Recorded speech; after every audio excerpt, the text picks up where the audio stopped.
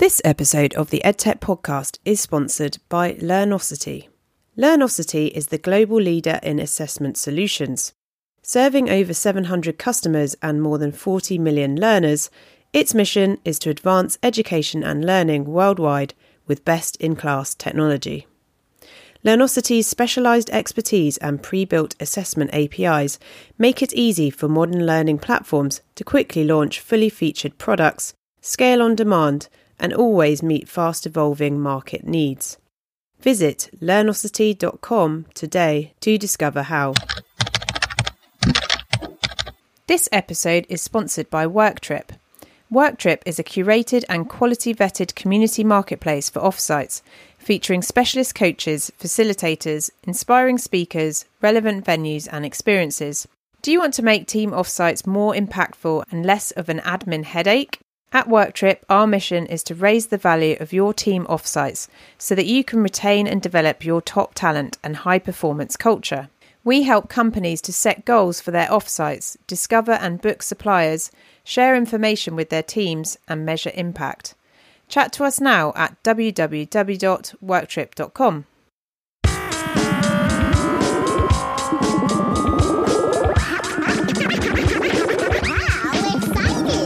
Hello everyone and welcome to the EdTech podcast, where our mission is to improve the dialogue between ed and tech for better innovation and impact. A big shout out to Learnosity for sponsoring this week's episode. Before we get into our feature interview, don't forget some events coming up.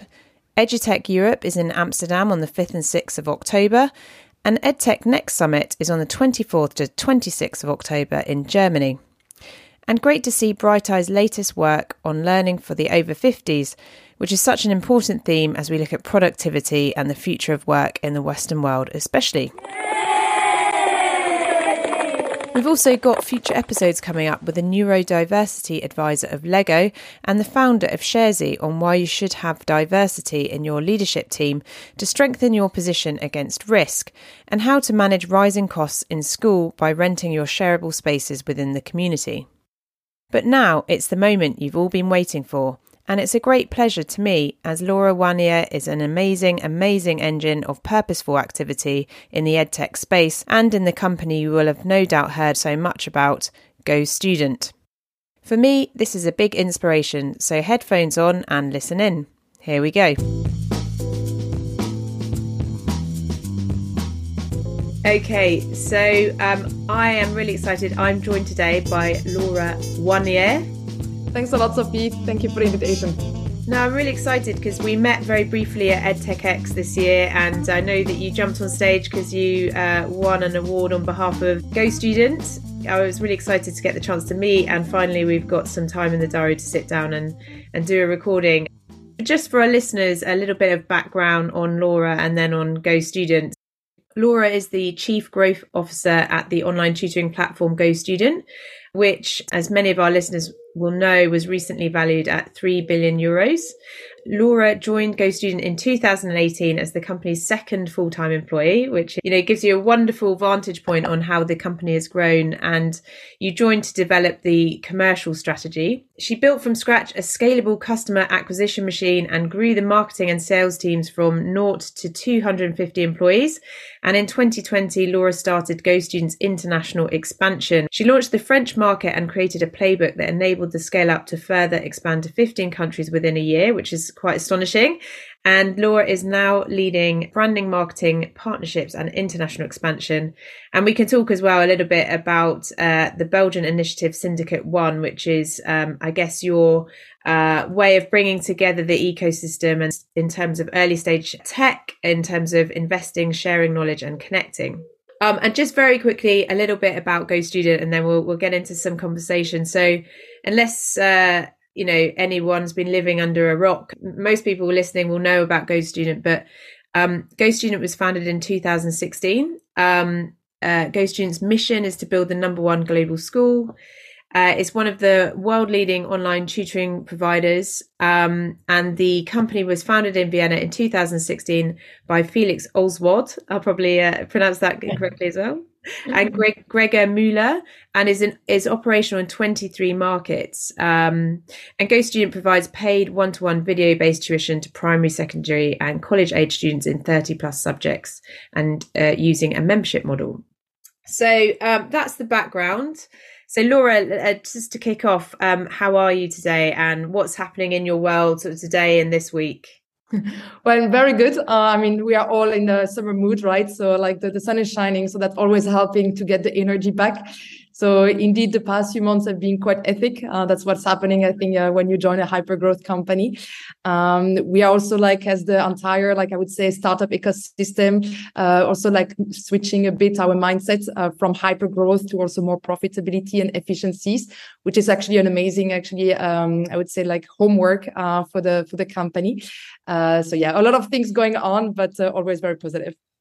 Yeah, I mean, that's the sense I get from you, is that you sort of like bounce around. You have this mad energy. So yeah, I know that with people like that, everyone around them sort of benefits, and it becomes like a almost contagious, infectious energy. So that's great to see.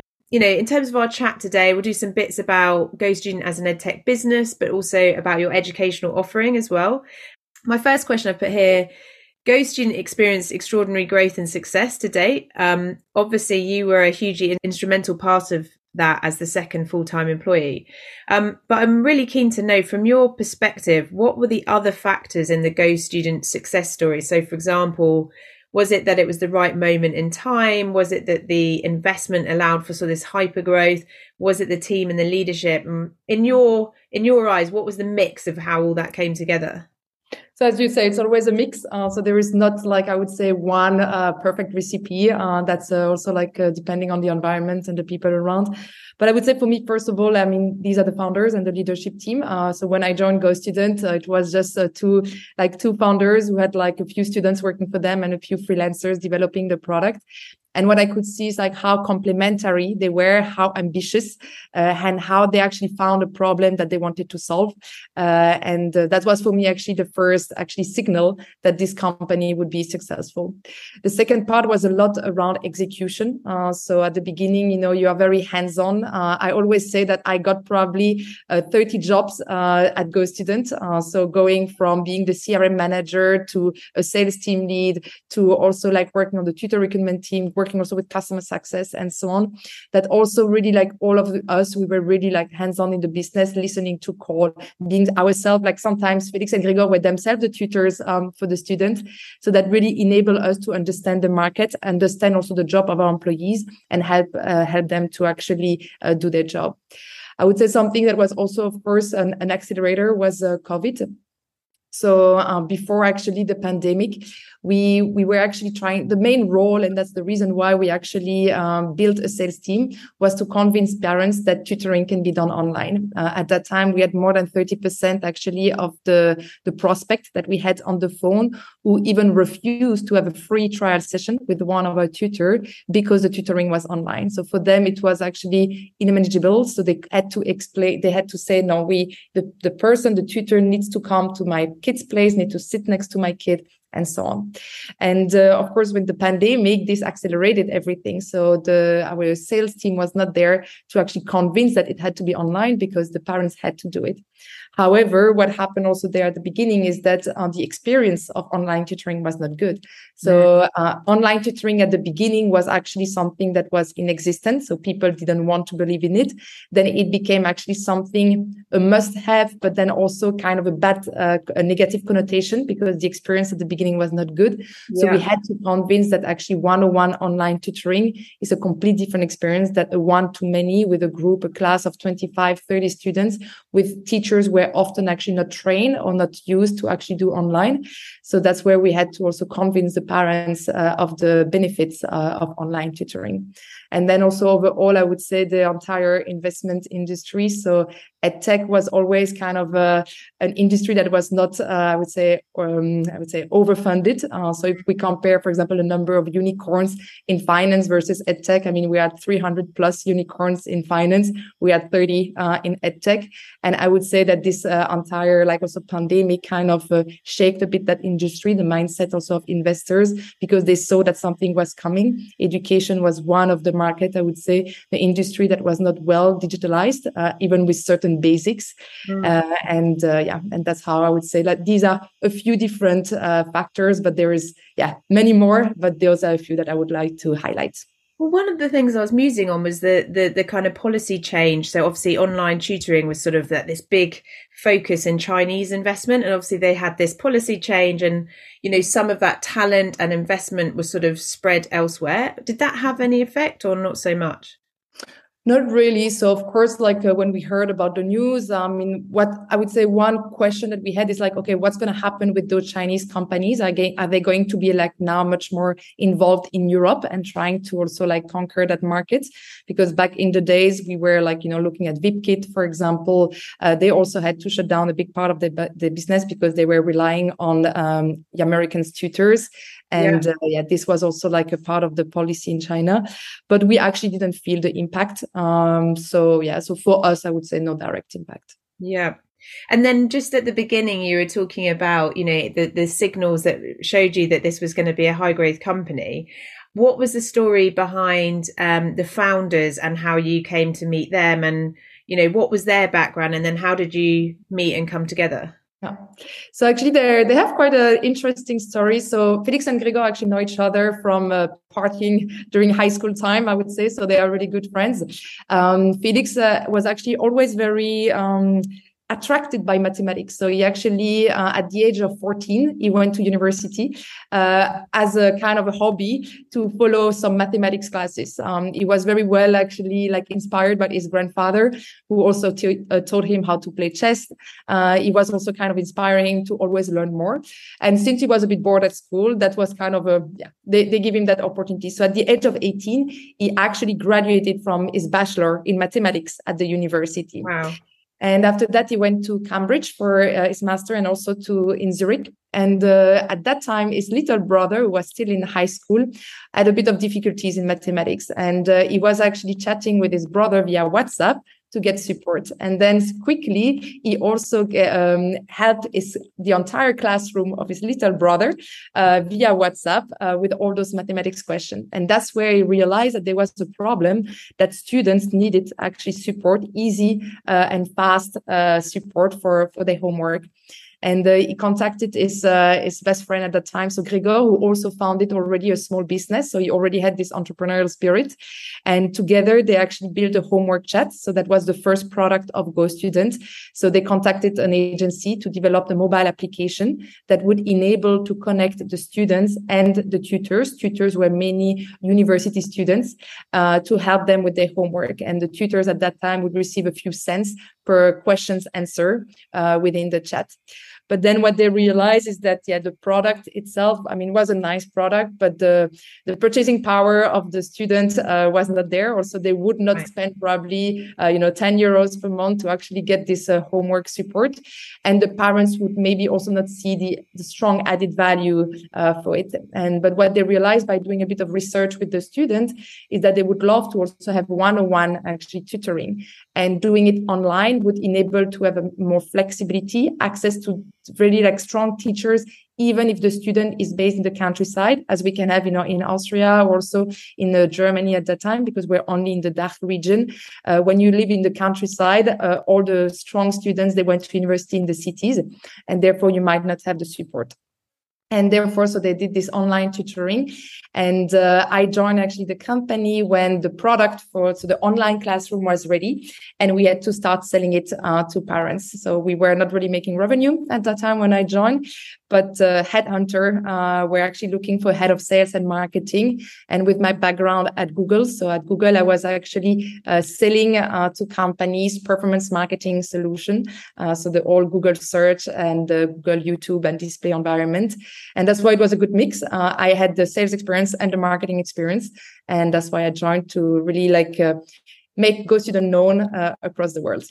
Yeah, no, it's fantastic. And I actually really love the WhatsApp element of that thread through GoStudent story. And if I understand correctly, in some elements, that's still used as a communication device between tutors and parents. Is that right? Exactly. So back in the days, so we realized that WhatsApp is actually a very convenient tool. And tutoring is also something very emotional, right? So you actually want to have a close connection with the tutor. The kid wants to have also a close connection with the tutor and so on.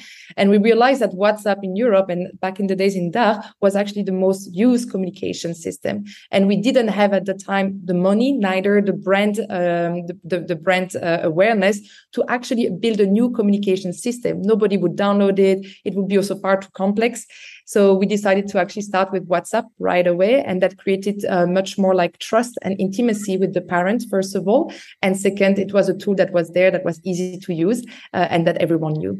Why I find that so brilliant. So I'm an avid WhatsApper, probably to my shame, but why I love it is because back in the day, so when I think about starting this podcast 6 years ago, a lot of the big edtech ideas were around this sort of triangulation of parents, students and teachers in these communication platforms. That was like the golden idea. But obviously every system like that has friction, and actually WhatsApp is a tool on your phone. And, you know, as long as the safeguarding elements, if there's younger people, are sorted, like, I can totally see how that's completely intuitive. So I just think it's, you know, it's a smart move because it's there and people are using it. Exactly. And I think that the most important thing that we need to do when we build a service or a product is to make it as easy as possible. And when we are using the tools that already parents and the general users are already using, that always make things easier to adopt. Definitely. So I've got here, tell us a bit more about the membership model and your view on network effects. So I could see like some of the playbook and spreading across multiple markets in 1 year is really incredible. So, you know, what does that look like when you break it down? Yeah. So when we look at the membership, so for us at GoStudent, we always, believe that tutoring is a long-term game. So, in certain markets in Europe, like Germany, France, Austria, it's still very linked to a problem. So you have actually a kid who comes back from school with a bad grade in mathematics, and then you have a bit this alert at home, and the parent is looking for a tutor to actually help the kid for the next test, and then hoping that everything will go okay for the future. And for us, we've always said that for us, tutoring is a bit like sport. So you don't run a marathon from one day to another. It's a long-term gain. It's also something that you create a habit, and that's why you start liking it. And it's not only for people who have difficulties. Sport is not only for people who want to lose weight. Sport is actually something that enables you to create confidence because you feel better in your skin, because you also, like, from a mindset perspective, the sport has always been something that is good. And that's where we always wanted to do with tutoring, is to show to parents, to kids, that you should not be ashamed, first of all, of tutoring, and that tutoring is for every kid, that they have or not problem at school. And tutoring is there to develop their full potential. And that's why we started more with this membership mindset. Like when you go, for example, to a gym and you get a sport membership, you never go just for 4 sessions. You ask for half a year, 1 year, because you also know that at some time it would be hard, you would not be motivated and so on. But if you are like committed to it, it will be better. So that was for us the main reason of this membership. Then when we look at network, so of course it's a bit like with Airbnb. The more houses, the more option you have as a traveler, the more willing you will be to go to that platform, because you know that there will be a house that fits perfectly your need for your holiday. And that's a bit the same concept at GoStudent. So the more tutors we have, the different personalities, different interests, the different strength, locations where they are based and so on, the more we can actually offer a wider choice to our users. And one actually strong belief that we have at GoStudent is that every student is unique and should need a teacher. And of course, in the current system, the public system, it's impossible to have one teacher for every kid. That's why we often have one teacher for 25 kids also. But that also means that the teacher needs to adapt his learning style to the average classroom, and often also not really adapting to the kid, but more to his own way of teaching. And with this one-on-one online tutoring, what you enable is that to really understand the need of the kid, the personality of the kid, his learning style, and to match it with the right tutor. And the more tutor we have, the higher likelihood to find the right match. And how does that match happen? Is that intelligently matched through the platform, or because that, like you say, that's quite a human? I'm just thinking with my own, with coaches and facilitators as well. That's like, again, a very human connection. So how do you do that matching process? So at GoStudent, we are what we call a managed marketplace. So we never wanted to just be like a self-service tool where you have a list of 30 filters, and then based on that, you can actually find the right fit. So for us, we always have a call with every prospect who wants to have a trial session to understand the need of the kid, the interest of the kid. So think sometimes about, what are his hobbies? Is he like playing football or like playing tennis? Is he more like a personality that is more shy? Or is he someone more extrovert? Does he need more someone who is kind of going to motivate him to study and to kind of show him how fun it can be to study? Or more someone who is going to build a structure around his work? So that really depending actually a bit on the problem of the kid and what the parent wanted. And then we knew the tutor. So our team of consultants of sales are actually very close to all our tutors. So they know them based on, I would say like criteria. So they have also a list of filters and so on, but they're also often on the phone with our tutors because when they organize a trial session, they're going to call the tutor saying, hey, I have this kid, amazing. This is the story about that kid. That's what I suggest that you do with him during the call. So they also get to know the tutors a bit better for having this match. So today it's not fully automized. There is a big human component for also us to better learn what is actually this match about. But we are already experimenting more and more also a bit with AI. So we actually use a tool to assess also like, it's like 30 points actually on the face of the student and the tutor. And we were comparing how emotions are actually impacting each other. So a bit this empathy topic. So when the teacher is smiling, is the kid smiling, for example? Or how could we feel the stress or like if the kid was bored and so on. And this, we believe that in the future could also help us better to identify the perfect match between also the student and the tutor. Yeah, I remember seeing a presentation on that kind of technology in Beijing. And, I guess it's like, you want to find that match rather than like, necessarily punish the student or the tutor for, because we all have these sort of, in the UK, you might call it like resting bitch face, but, like you just have these moments when you're sort of thinking and your emotions aren't necessarily on the surface. But yeah, I love the idea of like this symbiosis between the two people that are involved is a nice idea. And I mean, just with the MarketFX thing and thinking about the WhatsApp, how do you manage any potential disintermediation? Does that just come down to the SLA you have with tutors? So for example, if they're communicating, what stops them from going off? And like we saw in the fallout of the Chinese policy change, people started going, right, let's just go off and do this together anyway. Mm-hmm. Yeah, so we try also for the protection also of the kid to be as involved as possible in the entire actually relationship of the kid and the tutor. So in some WhatsApp group, for example, we have our advisors who are also part of it to see a bit what is happening, also to advise, also when the parent needs to have a different tutor or whatever. So we are never having it's not that our role is to do the matching and then we leave. It's really we have consultant, we are advisor of the parent and the kid, and we are trying to figure out, okay, what's the best support for the kid? And sometimes it can be changing the tutor or getting a tutor, an additional tutor for an additional subject and so on. Oh, brilliant. That's great. I love that. I've got here, in 2020, the GoStudent team quadrupled from working out of the basement of a sailing school previously to a modern office to quadrupling to more than 160 employees. So how did the team, and you're being one of those original members, manage to stick to the original vision and culture during this rapid expansion? So something that probably a lot of people listening are grappling with as we speak. So actually one big topic that we had. So when we actually moved to the new office, at that time, I think we were about like 50 employees or so. I gave the task to our new PR manager at that time to interview Felix Gregor, our head of HR, and myself to understand what are GoStudent values. So it was not about sitting in a room and actually like, defining, okay, what do we care about and so on. I told her, just interview us and figure out what we are saying. Why are we at GoStudent? What do we care about? What is our vision? What is also our personality, and how we actually impacting the company? And based on that, she actually highlighted 5 values.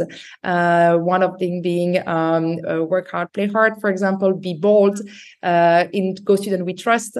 So these were actually some of the values that we always kind of communicating within the company. So in every office where you go, you can see posters, for example, on the walls with those values. We also reuse them, for example, in Slack messages. Like a funny example, for example, if there is a pizza Friday and then there is a few leftovers, you will have someone who will write pizza left, be fast or be last. That's one of our value. Or if we have to communicate something around like that is of importance for the company, if we had to maybe let go a very important employee or whatever, and we explain the reason why we actually had to let go, for example, this employee in GoStudent We Trust. We finish the message with in GoStudent We Trust, which actually bring this kind of community feeling that we are all in there together, and there is a reason why a decision that is maybe a bit unpopular or whatever or difficult to take has been taken.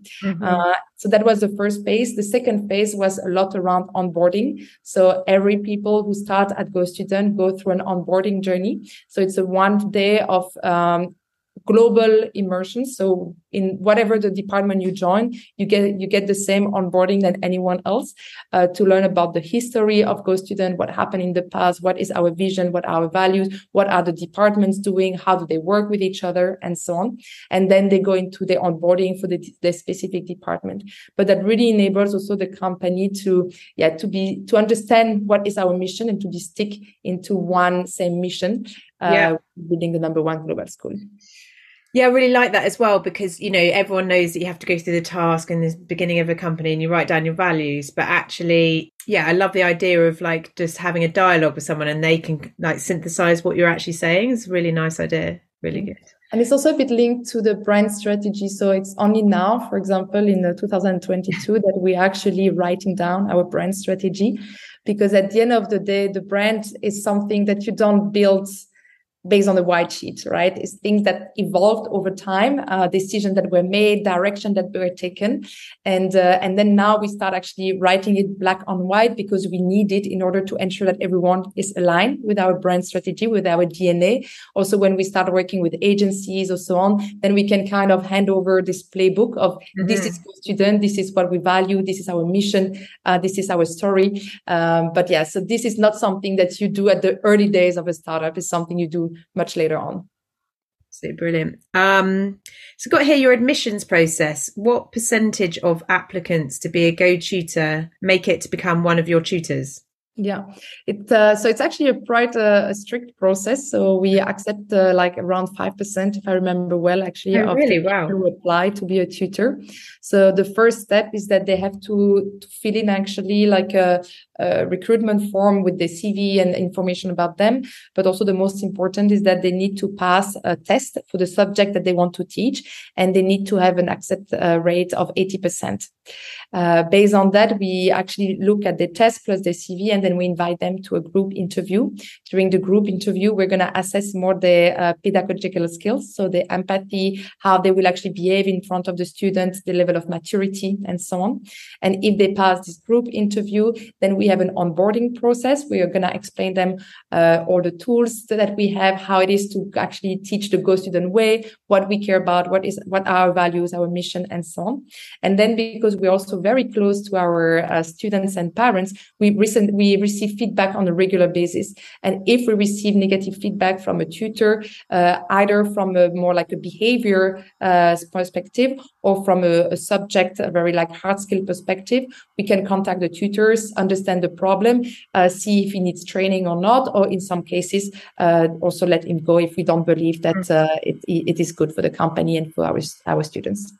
And in terms of online tutoring out there, is there a sort of set rate in terms of pay for tutors, or how do you rate it in terms of that market as well? Yeah. So we try to really have like a fair pay. So every market, of course, have a different pay per hour. We also try to really incentivize our long-term tutors. So the more hours you have done with us, also the higher pay you get. There is also a bit of a kind of a bonus, more like how happy the customer is also.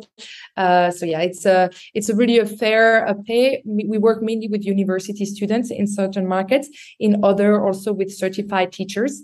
But I would say that, this is always things that we are questioning. But of course, what we do believe is that to attract the best teachers, we also need to have a pay that is attractive and fair for them. And then I was looking at your website earlier, and I was interested to know, after such significant investment, what's next for GoStudent? So love to hear, when you think about that question, what's your focus in the next 12 months? Yeah. So last year was all about, showing also to us, to our investors, to the world right there, that what we had built in the DACH region was actually a business model that could be easily duplicated across the world. So across Europe, North America, and Latin America, and that the need for tutoring was actually very similar across market. And that's why we've entered like more than 15 markets within a year and that was quite easy to duplicate. The processes were very simple. The need for tutoring was there and so on. But now what we see, of course, is that we start looking at the differences between all of those markets from a marketing perspective. For example, as I was saying earlier, the typical parent who is looking for tutoring in Germany might be more because, the kid has difficulties in mathematics and they're a bit more ashamed of it. They don't want to ask their friends around if they know a tutor or whatever. They will go online, more on the shadow market, looking for a tutor who can come to their kid's place. Or then we have other markets, more like in Greece, for example, or in Poland, where the need for tutoring happens a lot at the beginning of the year. So it doesn't depend on the test result. It's more back to school. I need to look for a tutor to accompany my kid across the entire school year. Or we also have markets like in Turkey, where it's much more about what we call the high flyers parents, the ambitious parents who wants to ensure that their kids actually are competitive enough to enter university, because in Turkey, there is not a seat for every student who wants to go to university. And therefore, it's not so much linked to solving a problem, but more to maximizing the chance of the student to get actually a higher education. So from a marketing perspective, that also means that we need to adapt actually our messaging and a bit also our product, our offering to attract the right segment of the market. And then it's also, of course, in terms of all operational costs, so trying to understand how can we actually be a sustainable business in every market, understanding the differences of each to make it actually work in the long run. Really, really interesting. And I was just, when you were speaking there, I was thinking, I guess you've got the subject matter stuff, and then you've got the cross-cutting sort of soft skills side of things. And then I was also interested to know if you would do more kind of workplace once you've conquered the whole K-12 and then higher education space. Is that like a natural trajectory in terms of being able to scale what you're doing into different segments?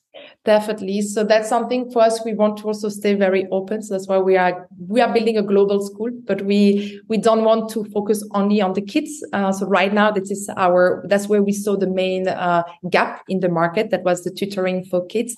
There are some markets more like in Latin America, for example, where the main challenge is more on the language side, learning English, and that's also for adults actually.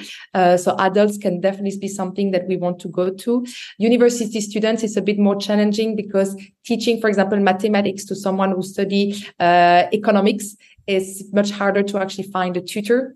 So that's why right now, in terms of scalability, focusing on elementary and secondary school was actually much easier to start the business. But definitely, we do believe that learning is lifelong, and why not stopping? There is no reason to just stop at the student side, but focus is first. We need to crack our business, make it sustainable, and then we can actually expand. Right. This one will be of interest to people listening. So GoStudent's 3 strategic pillars: international expansion, product expansion through mergers and acquisitions, as well as market share growth in existing regions. So obvious question, which type of companies are appealing to GoStudent in terms of mergers and acquisitions? Yeah. So one acquisition that we have made is TUS Media. It's a company actually in Spain who have built marketplaces across Spain, Italy, France, and also Latin America. They actually stop so they are not a managed marketplace as we are. So everyone can actually post an advertisement on their platform, and the contact is directly between the student and the tutor. And for us, it's actually a good way to actually also like reach a bigger part of the market, to kind of collaborate with those kind of companies and offering maybe also two different solutions. So on the one hand, the solution from the marketplace where there is no filter. So there they don't actually, do exams for the tutor. So everyone can actually post a job advertisement there. So there is no certification of quality of the tutoring. Or then you go with GoStudent, where it's actually more of a long-term approach, where you actually commit to a membership. But at the same time, you are ensured that the quality of the tutor is there, that you have someone who is supporting you across the journey if you need an additional subject or if you're unhappy with the tutor and so on. So that's actually one way. The second way is around the product. So we have also acquired Seneca Learning, a company in the UK, who actually built an algorithm and content for students and teachers. So on the one hand, enabling the teacher to give additional homework after school.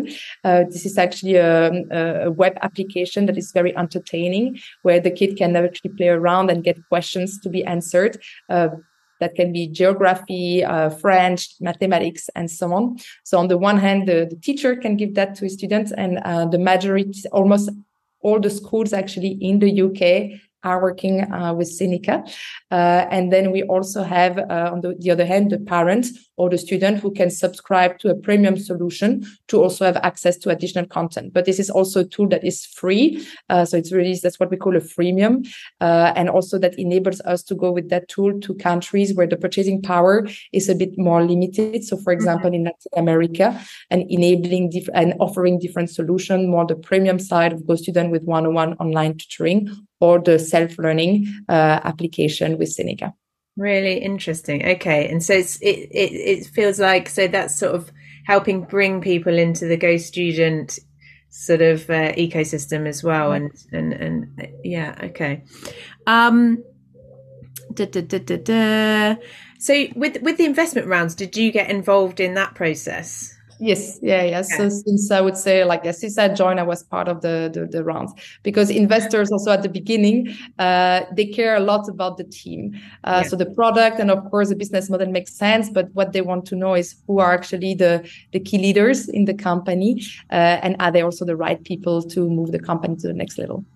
And do you have any tips to convey to people from, probably like the best pitch you ever did and the one that you were like, oh, that, I wish I could go back and do that again? So I think for us, we've been always very transparent with our investors, the new one and the existing one, the potential one and the existing one, let's say.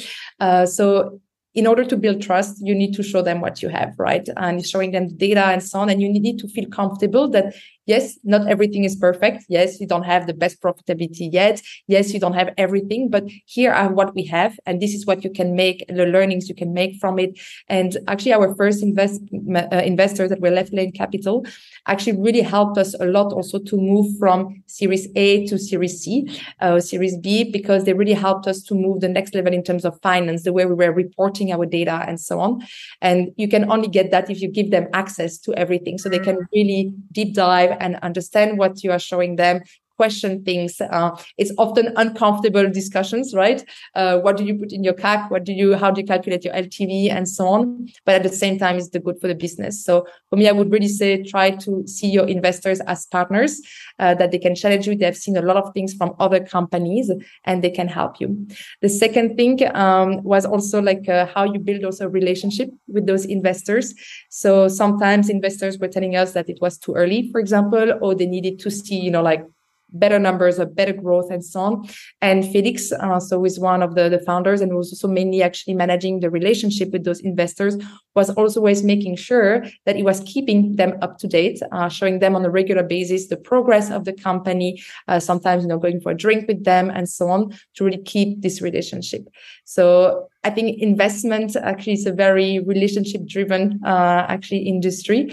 And this is important to maintain that. Fantastic. Thank you. If anyone is recruiting for a head of growth or chief growth officer, what should they be looking for? It's a very, very good question, because also a question that I always receive is, what is a chief of growth? Because depending on the companies, this is actually a different title. For me, I got hired as a head of sales and marketing back in the days, because the main piece of growth at that time was to build what we call the customer acquisition machine. Then the next phase of growth was actually expansion. Now our next phase of growth is ensuring the localization in terms of marketing, also in every market. So I think I would say, like, for me, I think also the reason I was hired at the time was my skills for sales and marketing, because growth at the end of the day, that's coming also mainly from that, but also because I was very hands-on. And growth, I mean, I would say my job changed so often that you need to have a profile of a person who is very open-minded, open to change, always looking for what's next, and someone who is at the end of the day very complementary to the founders. And I do not believe that actually you should have a head of growth. If you have a head of growth, then it's someone maybe on the marketing side who report to the CMO, who is looking at small initiatives. What's next? What are the new channels that we could test, and so on. But if you want to be really serious and really think always a step ahead in your company and push kind of very big projects, being in the C-level enables that you are on the one hand very close to the founders, very close to the entire company strategy, and so on. And on the other hand, that you can actually work with the entire company. So if you are head of growth, it's actually more complex to get your VP sales or your VP customer success on board. That, of course, if you are part of the more executive team, you can really gather all those resources together, because one of the success actually of our international expansion, we didn't build a team. We actually took resources from all the existing team that were dedicated to expansion. So they would still report to the sales department, the customer success department, and so on, but they were dedicated to international expansion. And I was working with them on driving actually our entering new markets. And your own sort of leadership, do you have like external coaches or mentors, or how is that just sort of grown by doing it, or So I think it depends on the profile of everyone. I'm more someone who is like hands-on and, having a problem and trying your way around to solve it. But I've learned also a lot by, first of all, interviewing people. So, for example, when I was interviewing for the country managers or like the marketing team and so on, to try to understand how they do their job, how their team is structured, what are the challenges that they are facing with the current structure, and so on. So that was a very big source of learning for me. Then the second is hiring people who actually know more than you. So I've always hired people who are complementary to me from a skill perspective. I didn't know what was their job about, and I was telling them, I know there is this problem. We need to solve it. You've done it in the past. Please join GoStudent to do it. So that was a second learning. Third learning, it was also working with so we have an advisory board of people who've been working in startups, who are still working in startups. We could contact, and it's a lot of the main topics are often about organization. So how do you ensure the collaboration between two departments, or how do you structure the org, and so on? And sometimes ideas coming from, marketing and so on. But these are often very specific to your business. So everyone knows that you need to test referrals and, like performance marketing and TV and so on. Those channels, at the end of the day, they are limited, but it's how you're going to make it happen, and more on the execution side and really understanding your business that will make the difference. Amazing. I'm sucking this all in. Well, this is quite interesting, because I ran a workshop recently about assessments and people wanting to move towards more perhaps authentic assessment techniques. So I've put, as part of your online experience, do you ever have any problems with either engagement or cheating? So those were two things that came out as sort of existential threats or worries that people in that world were concerned about. So I suppose that relates to, people being online. Are they engaged? What are the engagement metrics? And how can you, I don't know if you do any sort of prep tests, whether there's any, people try to shortcut that or not. It may be that because you're one step forward, the incentive is not great enough to do it, but. So on the engagement side, so yes, we definitely did test actually to also understand how engaged is the student, because that was actually one of the main concern of the parent. It's like, he was saying, no, the teacher needs to sit next to my kid. My kid is lacking kind of discipline and so on. But what we've proven is that when the kid is immersed in his computer with his headphone, there is no distraction at all. And the more the teacher lets the kids speak, of course, the more like engage and focus it will be. So that's why when we did actually this emotional intelligence test too, we realized that, for example, languages is one of the topic where the kid is the most engaged versus, for example, maybe mathematics, where it's a bit more complex because the tutor is maybe more explaining. But that's also what we are always teaching also our teachers, is that how the engagement, how it is important to ask questions and make sure that the kid understood, repeats certain things and so on. And then on the cheating part, so of course we are not bulletproof. So like there are some tutors who might try to cheat the exam or so. But at the end of the day, it always go back to you, because we will always receive the feedback from the parent or we will see in the statistics that maybe the kid did not evolve fast enough and so on. So they can maybe cheat and we might not see it right away, but we'll also see it afterwards. So I would in any case not advise anyone to do it, because we want teachers who are passionate about what they are doing. And if they are cheating, that means that they actually not probably the right fit for us, and treat it directly. Yes, in any system anyway, but that's a good point. So I've got two more questions, no, I've actually done that one. So, well, to wrap up then, so, you're obviously full steam at the moment, fully immersed. So how do you kind of chill out outside of GoStudent? What does the rest of your world look like? So one of the fantastic thing about Vienna and Austria in general is the nature. So from Vienna, you take 1 hour drive and you're in the mountain. You can go to 2000 altitude hike. So that's, for me, that's actually one way of relaxing, being with fresh air. We are the entire day, in front of our mobile or our laptop in Zoom calls, because we are such an international company that actually little happens in the office, but much more over the computer. So going hiking, walking around is something for me very important. Dancing too. So I used to be actually quite an intense dancer back in the days. Now it goes more for clubbing rather than the actual sport, but it's still a good way to get the steam off. What kind of dancing did you specialize in?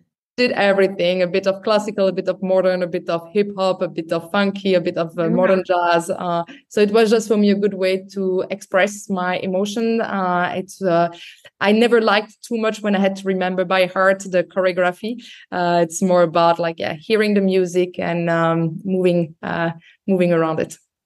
Fantastic, amazing. And so one question we always ask everyone, all of our guests, is any books, projects, people, things that have really inspired you that you would love to share with our listeners that you perhaps go back to or think, that's a really, really excellent, Maybe two books that I could share here. So I think there are many that are inspiring, but two that I would like to share. On the one hand is the Strength Finder from Gallup. It's actually more an assessment book. So it's based on a kind of a test that you can make to understand what are your strengths or the strength of your team. And for me, it has been very helpful at the beginning to also help me to understand what are my strengths, because you read a lot. When you look at a job description, they all tell you that you need to be strategic or hands-on or whatever. And then the question is, what are you really? And I think that's actually very useful. And then to understand also in your team, if you have actually a complementarity of skill and who in your team is actually the right person for a certain task. And sometimes, when we're in a company like ours growing so fast, we don't spend enough time with our team. So we don't have enough time sometimes to really understand the strength of each other, and having that tool enabled to map a bit more people and see what we are missing. And also sometimes for ourselves, we are sometimes so busy with the daily task, we kind of lose focus, and we always sometimes need to kind of look inside again and understand, okay, what are my strengths and what can I capitalize on? And also, which is very great in that book, is I do believe that every strength is actually linked to a weakness. And when you are a very passionate person and very strong with certain aspects of your personality, you're also very strong on other aspects when you are stressed. And that's always kind of the opposite of your strength. And I think it's also very important to understand those. So to be aware of it. So when you are a bit overstressed and so on, to be careful with those. That's the first book. And the second book that I also read a few years ago was You Are a Brand, which I think is also a very interesting way of positioning oneself for your career and in the company and so on, to define if yourself were a brand, how would you actually market it? What are your values? What is your mission? How do you look? How do you talk? What is the perception of the others about you? And is this perception aligned with actually what you want to do and what you want to show? And it's actually a very interesting book to read that I really advise. Fantastic. Well, so thank you so much, because there's two great recommendations there, and you've given us like nearly an hour of your time. So super appreciate that. And can't wait to get this out for our listeners, Laura. So thank you again. Thank you a lot, Sophie. I wish you a good day.